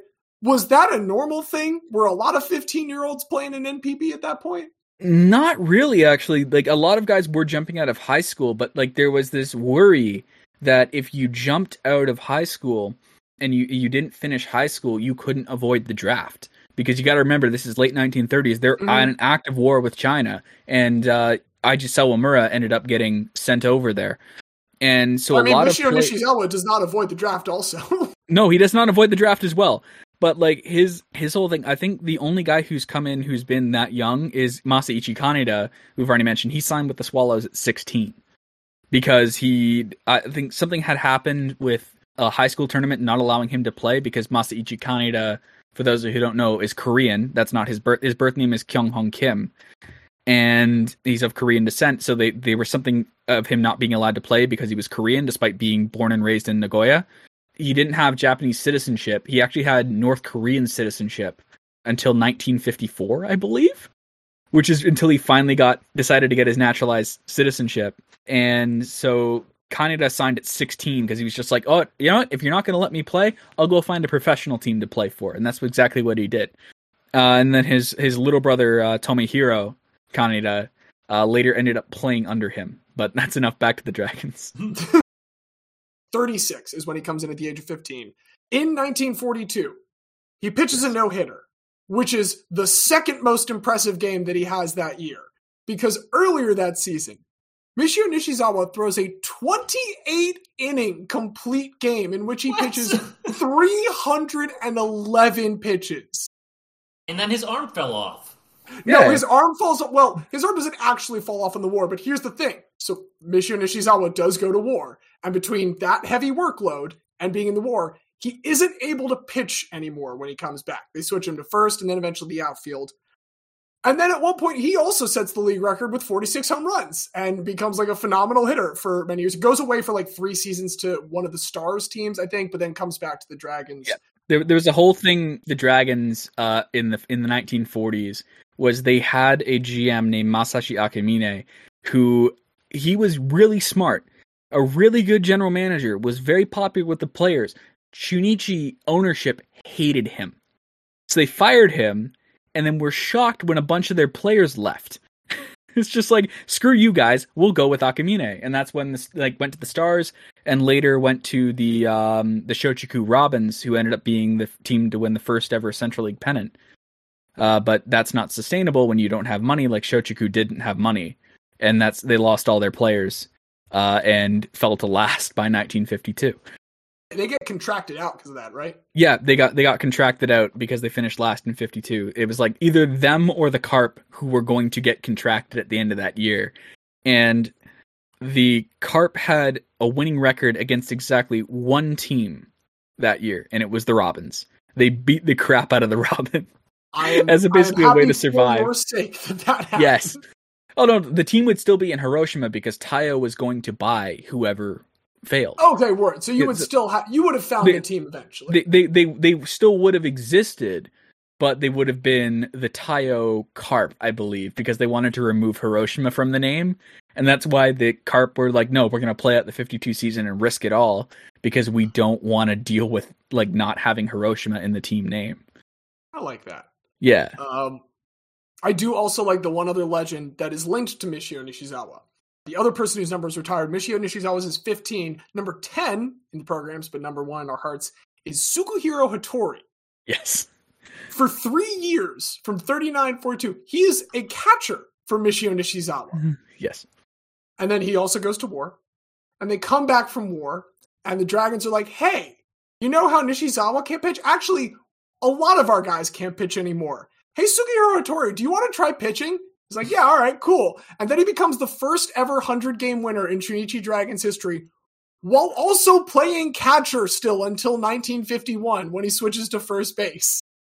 So he was pitching for himself and catching for the other pitchers on the staff? Yes. Yes. I mean, I guess he would be really good at, knowing what the pitcher should do at that point then. Like, you could call a great game. Well, I appreciate the clarification because in my head, I thought he was doing like when you don't have any friends in the backyard to play a football catcher. He's just running really fast. You just throw it high and you run over and you catch it. I thought he was going like super Ephus. And Okay, teams were desperate after the war. He kind of was, that by the way, desperate. going super Ephus. That was kind of his move. Yeah, he did have an Ephus. Yeah. No, I mean, those are the two big ones. They're both on the championship team that wins right after the Orions, the second season, if I'm not mistaken. No, they won in 1954, so the 5th season of NP. Okay, so they win in 54, the first year for the Orioles. And then they just suck for a while. They do win another title in 2007. It is a very 2014 Royals-esque run because they get... So the breakdown nowadays, as I understand the playoffs, feel free to step in if I'm wrong here. Second and third place in the two leagues, the Central and Pacific League, play a series immediately following the season. And the winner of that series then plays the pennant winner of the league. And that is the climax series determining who from each league then advances to the Japan series for the full championship. Yes. So they are, I believe, the first team to get in as the 3 seed and win a title in that 2007 year after sweeping through their first round, sweeping through the Giants in the climax series, and then going on to win in 2007. And they've appeared, if I'm not mistaken, once more since then. But they're twice more. Even better than I thought. They're not good, and I got super excited when I picked them at first, and then I realized I picked the perfect team for myself because actually this is, in many ways, quite a disappointing team. But they have some lovely cultural touchstones, one of whom is the guy that I want to mention. I thought about bringing Larry Doby, the first ever African-American American League player, but he's in the Hall of Fame, so we're not going to count Larry Doby. He's in the Cooperstown Hall of Fame. Is he in the Japan Hall of Fame? No, he only played one season, so they wouldn't have put it. They only started putting, like, the whole thing with everyone going with Alex Ramirez and Randy Bass getting in this year is this might be a finally getting the ball rolling on all the foreign stars who people have wanted in for a long time, but the writers have not put in. So guys like Darryl Spencer, who played for the Honky Braves in the 60s, who is known as Dr. Baseball, and guys like Leron Lee, who still holds the career batting average record. Like Nori Aoki broke it briefly, but the fact that Nori Aoki continued to play and his average went down meant that Lee got it back. Who else? And Greg Boomer Wells, who also won a Triple Crown in the 80s. So those are 3 guys that everyone's going like, oh, they might get in now, like that kind of thing. We like big hall moments. We're all about big halls. Our hall, Cooperstown Hall. One guy that's not going to be making any halls, but has a very special place in my heart and is really what cemented the Dragons' choice for me. There was a pitcher, the Chunichi Dragons, from 2004 to 2011. He does miss out on the Japan series because he's recovering from Tommy John surgery, but he successfully comes back from that Tommy John surgery. And then in the offseason, after that 2011 year, he becomes, in my lifetime, the single greatest Orioles free agency pickup ever. And that is Wei-Yin Chen. We still have not hit the high of bringing Wei-Yin Chen as a free agent pitcher into the Orioles, who has gone on to start 2 of the most important baseball games of my entire life, which are Game 2 of the 2012 ALDS against the New York Yankees and Game 2 of the 2014 ALDS against the Detroit Tigers. He was really good for 4 seasons with the Orioles. He was even very good for one of my fantasy teams one year, the Warriors. Went 27-14 in 62 games, 377 innings pitched. In his 4 years with the Orioles, his strikeouts per 9, 6.9. Nice. He also has one last funny thing I want to mention for Wei Yin Chen. He eventually goes back to NPB, but he spent some time in Miami. And then Miami cut him right before 2020. For this reason, in 2020, Wei Yin Chen was the highest paid player in all of Major League Baseball because everyone else's contracts got prorated to the shortened season. But because he got cut before that and had the most expensive contract of everyone that got cut before the season, Wei Yin Chen is 2020's single highest paid Major League Baseball player. You know what's really funny to me about Wei Yin Chen is in MLB The Show 2021, if you ended up on the Marlins and they went to crowd shots, you would still see people in Wei Yin Chen jerseys. Perfect. Like, perfect crowd. You still see people in Wei Yin Chen jerseys at Orioles Stadium. I'm not joking when I say we haven't signed a better pitcher than Wei Yin Chen in the last decade. Like, Wei Yin Chen, I love Wei Yin Chen. Like, he's one of those guys who's just like absolutely tore it up. Like when he played for Chiba for the final couple years of his career, when he went back to MPB in 2020 with the Chiba Lotte Marines, he was like one of those guys who was just like, you just want the team to do well when he pitches. He was just so lovable. And I think my favorite moment of his is him being the only guy who was just so sick of Ukyo Shuto's shit. Ukyo Shuto is the fastest man in NPB. He's going to be on the WBC team. We'll see if he plays or not because he's kind of the fourth outfielder. But he is ridiculously fast. Like I jokingly call him the Speed Lord after the Filthy Frank bit. And I made a meme where it's just like Wei Yin Chen actually gets him. But like he was just so sick of his shit that he just kind of threw over enough times and was the only guy to catch him flat-footed was Wei Yin Chen. Love Love Wei Yin Chen. I have a Wei Yin Chen shirt somewhere. I'm going to have to dye it from orange to blue, but hold on. This is going to mean nothing to our listeners. But I have a Wei Yin Chen baseball card right here, baby. Nice. I think I've got a Wei Yin Chen card for the Marlins, but it's a Donruss card, so it doesn't have the teams on it. It's just like one of those Donruss cards that came in like here's a big pack of cards. We're going to lure you in with the cards you actually want, and then we're going to check on some Donruss shit because we can't move it because no one wants cards without the logos. Because Donruss has the players' rights, they don't have the logo rights. No teams. Because no teams. Well, they can say like Miami or Miami. Yeah. It's like or the Miami. big game. Yeah. Los Angeles N. Los Angeles A. Like it's in Juventus that kind of thing. In the FIFA game. Piedmont Calcio. God, I hope that MLB never gets to that point where like teams refuse to be in MLB The Show. What? It was John Dowd. That was Barry Bonds' fake name. Barry Bonds in MVP. John Dowd, just like fucking white guy, like number 99. Barry Bonds in MLB Power Pros was known as Great Gonzalez. Oh, that's even better. Much better than John Dowd. That's John Dowd's nickname. Great Gonzalez. So, because they had all the guys who weren't in the MLBPA. One of them, Kevin Millar, was known as Great Johnson. And like all this other stuff like that. I forget who the other guys are, but it's basically all the guys who came in during the strike. All the guys who came in during the strike and actually managed to stay on, but were never allowed into the NPBPA because, fuck you, you're a scab. We know the Kevin Millar story. Oh, yes. Yeah, how Kevin Millar almost signed with the Chunichi Dragons, and then the Red Sox broke precedent by claiming him off waivers, and that created this whole shitstorm between the MLBPA, NPB, and MLB, which was just another big what-if moment in NPB history if the Red Sox hadn't claimed, and MLB history as well. Yeah, if the Red Sox hadn't... It's enormous for 2004. It's enormous for 2004, and the Dragons did end up getting a good player in his place. They signed Alex Ochoa instead, who is still the only man to hit for the cycle in both MLB and NPB, which is... Yeah. But Alex Ochoa wasn't enough to get them over the hump when they faced the Lions in the Japan series.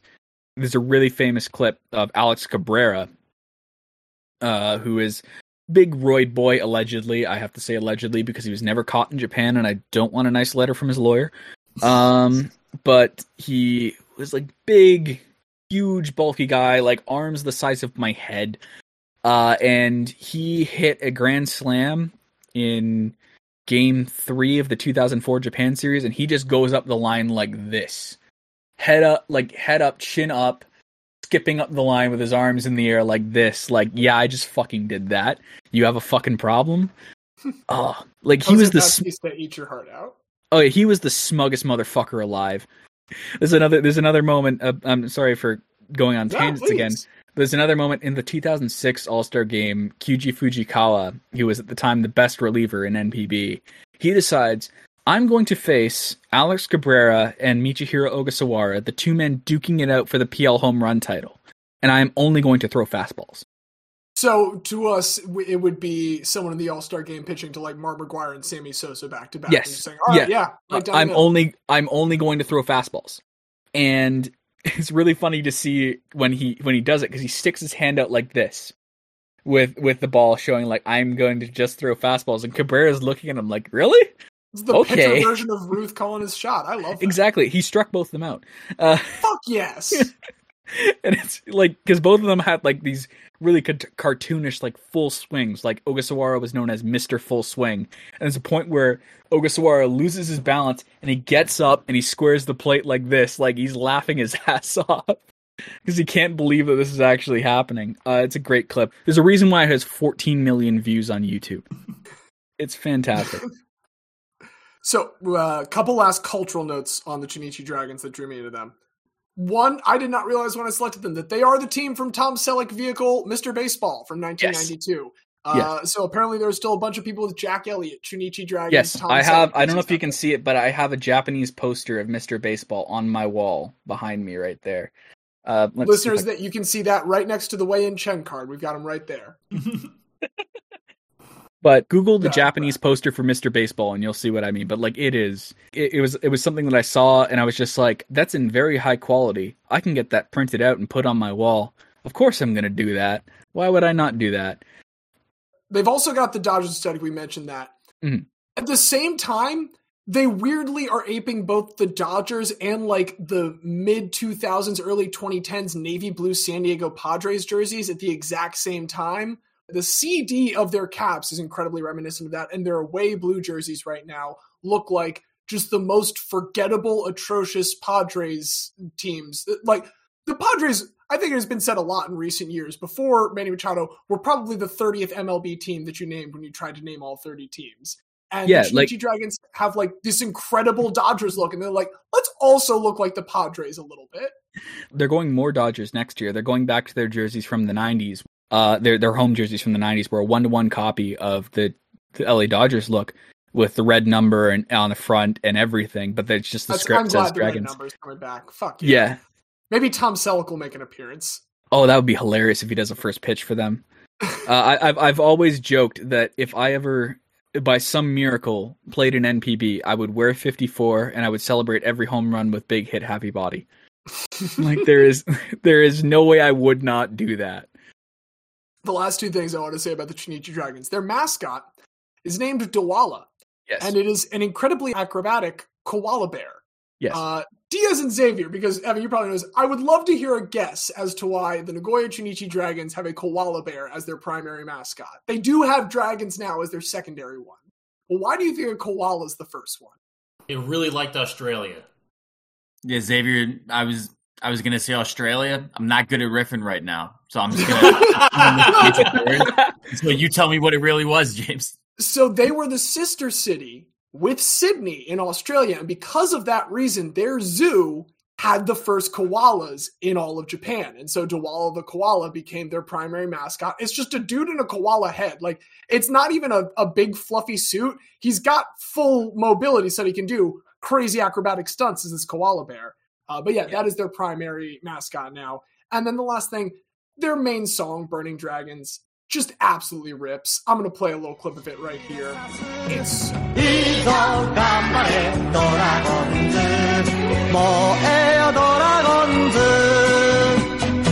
They have another song called Enter the Dragons, which is, yes, named after the Bruce Lee movie, because they did it first in 1974. And they name everyone on the team, like every player, every coach, and they go through the order and all that stuff. But I think my favorite coincidence about that is in 1994, 93 or 94, Matt Stairs played for the Chunichi Dragons, the ultimate pinch hitter. In his line in Moe Dragons from the year he played was, "Make the most of your chance, Stairs," which I think is the most appropriate thing possible to reference Matt Stairs. You know, the pinch hit king. I just love this beautiful kinship that we've just formed, Evan, because Matt Stairs' 2008 pinch hit homer is probably still, it's easily a top 3 Phillies moment of my lifetime.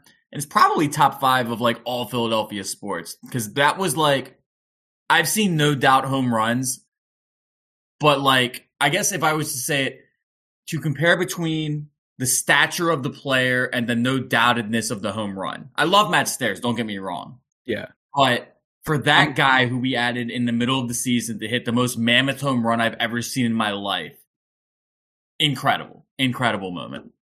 I'm Canadian, so I'm conditioned to love Matt Stairs.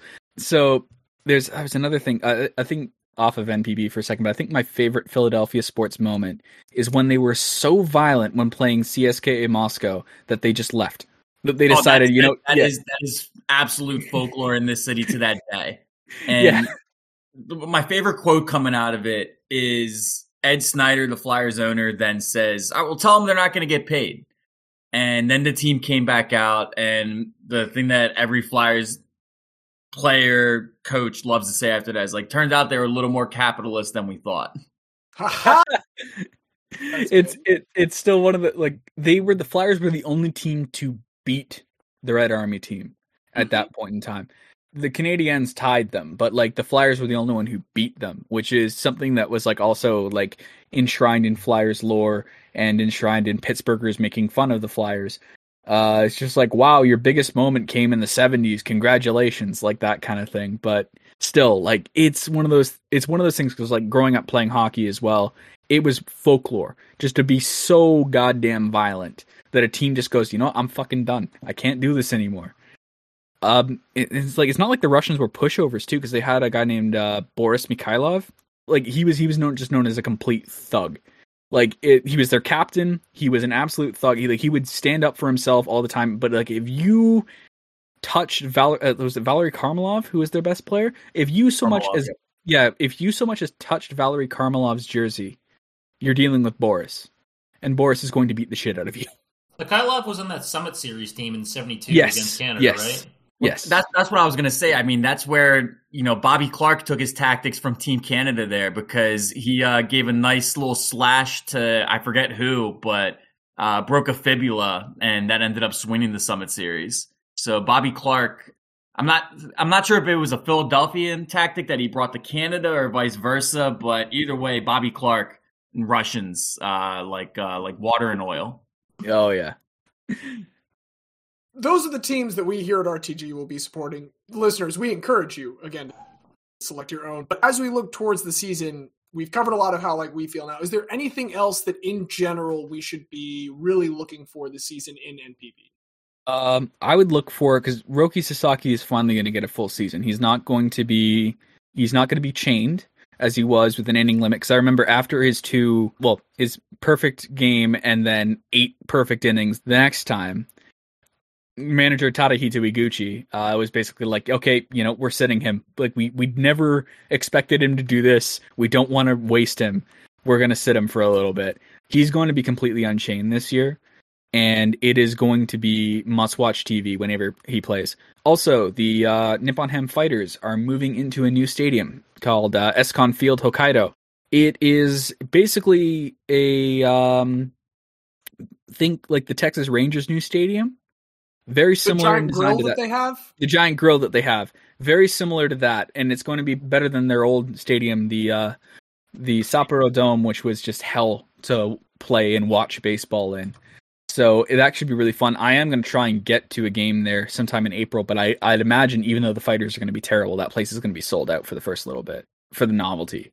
But another person to look out for, Murakami as well, but look out for the debuts of a couple guys. We're probably going to see Carter Stewart Jr. finally get his first full crack, because he wasn't really on the roster last year. He made a few appearances. He was great in the minors. maybe high time for him to finally make his full season debut. And one more thing, like obviously see what Murakami does, but also look at Kazuma Okamoto, who is playing for the Yomiuri Giants, because people forget in 2021 he tied Murakami in home runs. Murakami hit 39 home runs. Okamoto also hit 39. And Okamoto in 2022, for a short time, actually led NPB in home runs before Murakami really got going. So it's going to be very interesting to see how he takes this season and where he goes. And also, Yokohama Baystars may threaten for a pennant if their pitching can get its act together. Yeah. But that's historically not something that it's really funny to look at Yokohama Baystars history. They've had maybe 3 or 4 good pitchers in their entire history, in their entire 70-year history. So another reason I picked the Chunichi Dragons was because I thought about the Baystars for a little bit. I was like, I need to have a team that can make a pitcher. I need like one team that can put an actual competent pitcher on the mound. Hey, the Baystars had their first Shota Imanaga through the first no-hitter in a long while for the Baystars. I believe since 1970. Shota Imanaga threw the first no-hitter since 1970 last year. And it was the first ever at the Sapporo Dome because since the Fighters had moved there in 2004, no one had thrown a no-hitter there. And then its final season, they threw 2. Shota Imanaga threw one, and then Cody Ponce threw one as well. So the Swallows and the Buffaloes have made the last year. I also do want to say I almost went for the Oryx Buffaloes just because I adore Adam Jones very, very much, but I cannot abide by the hey folks, another recommended video. Go watch the one on the merger because can't support anything related to that. But those two teams have been in the championship the last 2 years. I know the SoftBank Hawks are still like lurking very good in the background. But between the teams we discussed today, Carp, Tigers, where I said Swallows, and Dragons, who has a good outlook coming into this next season? Good outlook for me. If you're looking at pennant contenders, it's Swallows and Baystars in the CL, and maybe the Tigers, because the Tigers did surprise a lot of people last year, got feet under them. They've got 2 new foreign players this year in hitters, Sheldon Noisy and Johan Miesis? I can't pronounce his name right. I know other Twitter account to follow if you're into Japanese baseball. The Yaku Cosmopolitan, he got ripped by Dominicans for not being able to pronounce his last name. So they're new, sink or swim with that. They could either be really good or they could flop, and we don't know. Another team to look out for is the Tohoku Rakuten Golden Eagles in the PL. Because we know, like, PL title, it's between Buffaloes and Hawks. More likely the Hawks, because the Buffaloes just lost their best hitter.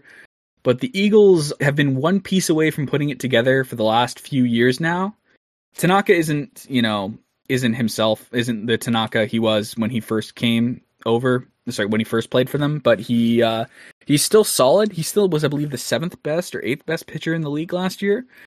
They have a lot of interesting offensive pieces. They have one of the best offenses in the league.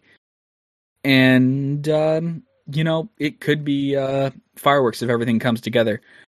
Some guys to watch, aside from, your Murakami, your Sasaki, your Yoshinobu Yamamoto.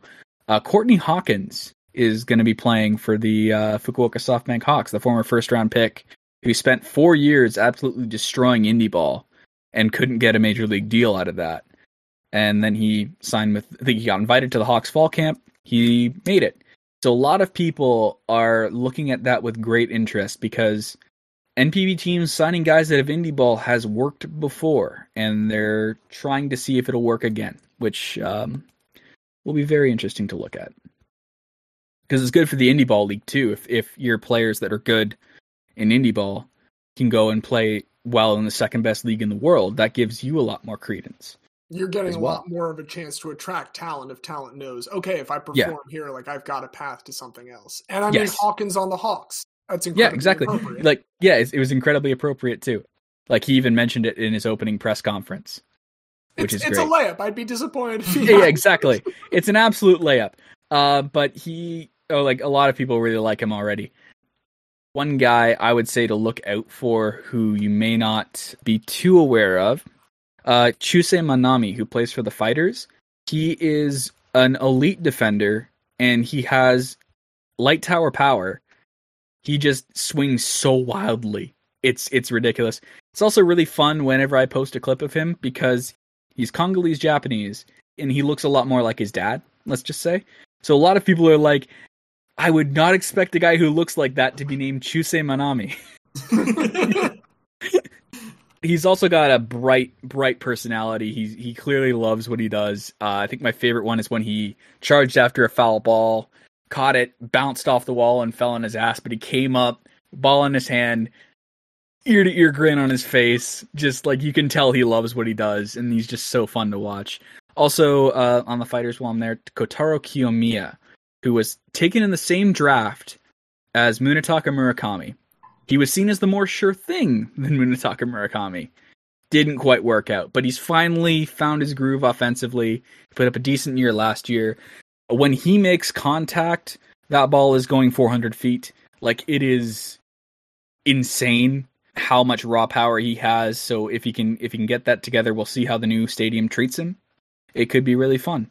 Also, the return of Teruaki Sato, because he went from being the best hitter in the league to the worst hitter in the league in his rookie season.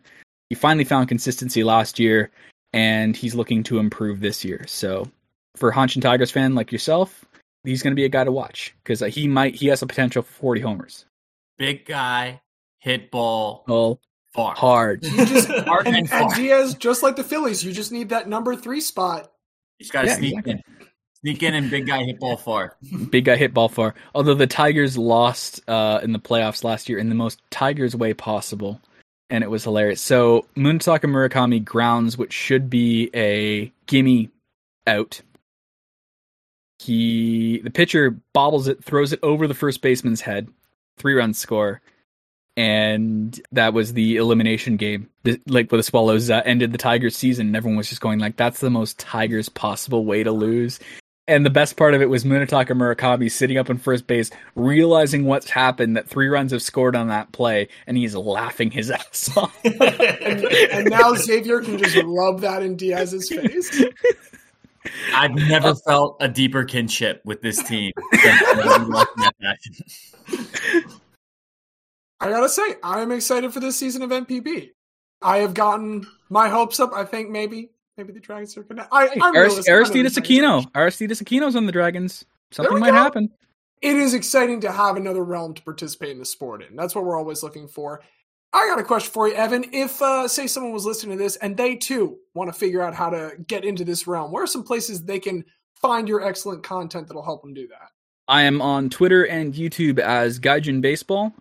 If you decide to follow me on Reddit, which, and ignore my shit posting about Formula 1, I also post there under the username The Cursed Lexus. I usually post on the baseball forum at like 7 a.m. every day and just kind of let the post do as they please. I post history stuff during the off season, but since the off season is coming to an end, I post a lot of highlights there during the season. I don't do that on Twitter because I came very close to having my Twitter account nuked, and I do not want that to happen. And on YouTube, I post stories about the history of the league and fun little episodes, and I'm looking to do more interesting people, like I did in a video on Ken Hirano. And other channels you should follow if you want to do that, because I'm going to shout them out, because why not? The Yaku Cosmopolitan, he does a lot more modern stuff, a little bit more sabermetrically inclined modern stuff. And also Baseball International is a guy who just covers week by week every other league besides MLB. He'll give you the scores and some basic stuff from every other league on the planet. And just because our listeners, when they hear guy, they think a certain spelling, could you spell out Gaijin Baseball for our listeners? Gaijin Baseball. Gaijin, like the informal term for foreigner. It's something that if you are Japanese, you would not call someone. It's kind of like it's our word, not your word kind of deal, because the proper term is Gaikokujin, which means someone from a foreign country. Yes, so it will be spelled differently in the episode title here. It will be Guy there, but we will make sure to have the appropriate spelling of it in the episode description. Absolutely. That's perfect. Thank you so much. Thank you guys so much for having me. You reached out of the blue. It was something I'm very glad to be a part of, and I'm happy to jump on again if you guys will ever have me again. Season recap at minimum. We're going to need a mid-season check-in. Absolutely. Oh, absolutely. Perfect. You are the NPB expert now, officially on the roster in the Rolodex. And no, I mean, thank you so much for coming on, man. It was a real pleasure to have you. I want to also extend our thanks, as always, to our musical director, Don Ham, for our excellent theme music. And to you, dear listener, for joining us this week. We do hope that you will join us again next week when we have another phenomenal guest. But I think that is all that we have for this week. As always, I've been James. I've been the not the special guest, Xavier. I've been the NPB expert, Evan. And I'm Diaz. And as Matt Stairs said after his 2008 NLCS home run, when you get that nice celebration coming into the dugout and you're getting your ass hammered by guys, there's no better feeling than to have that done.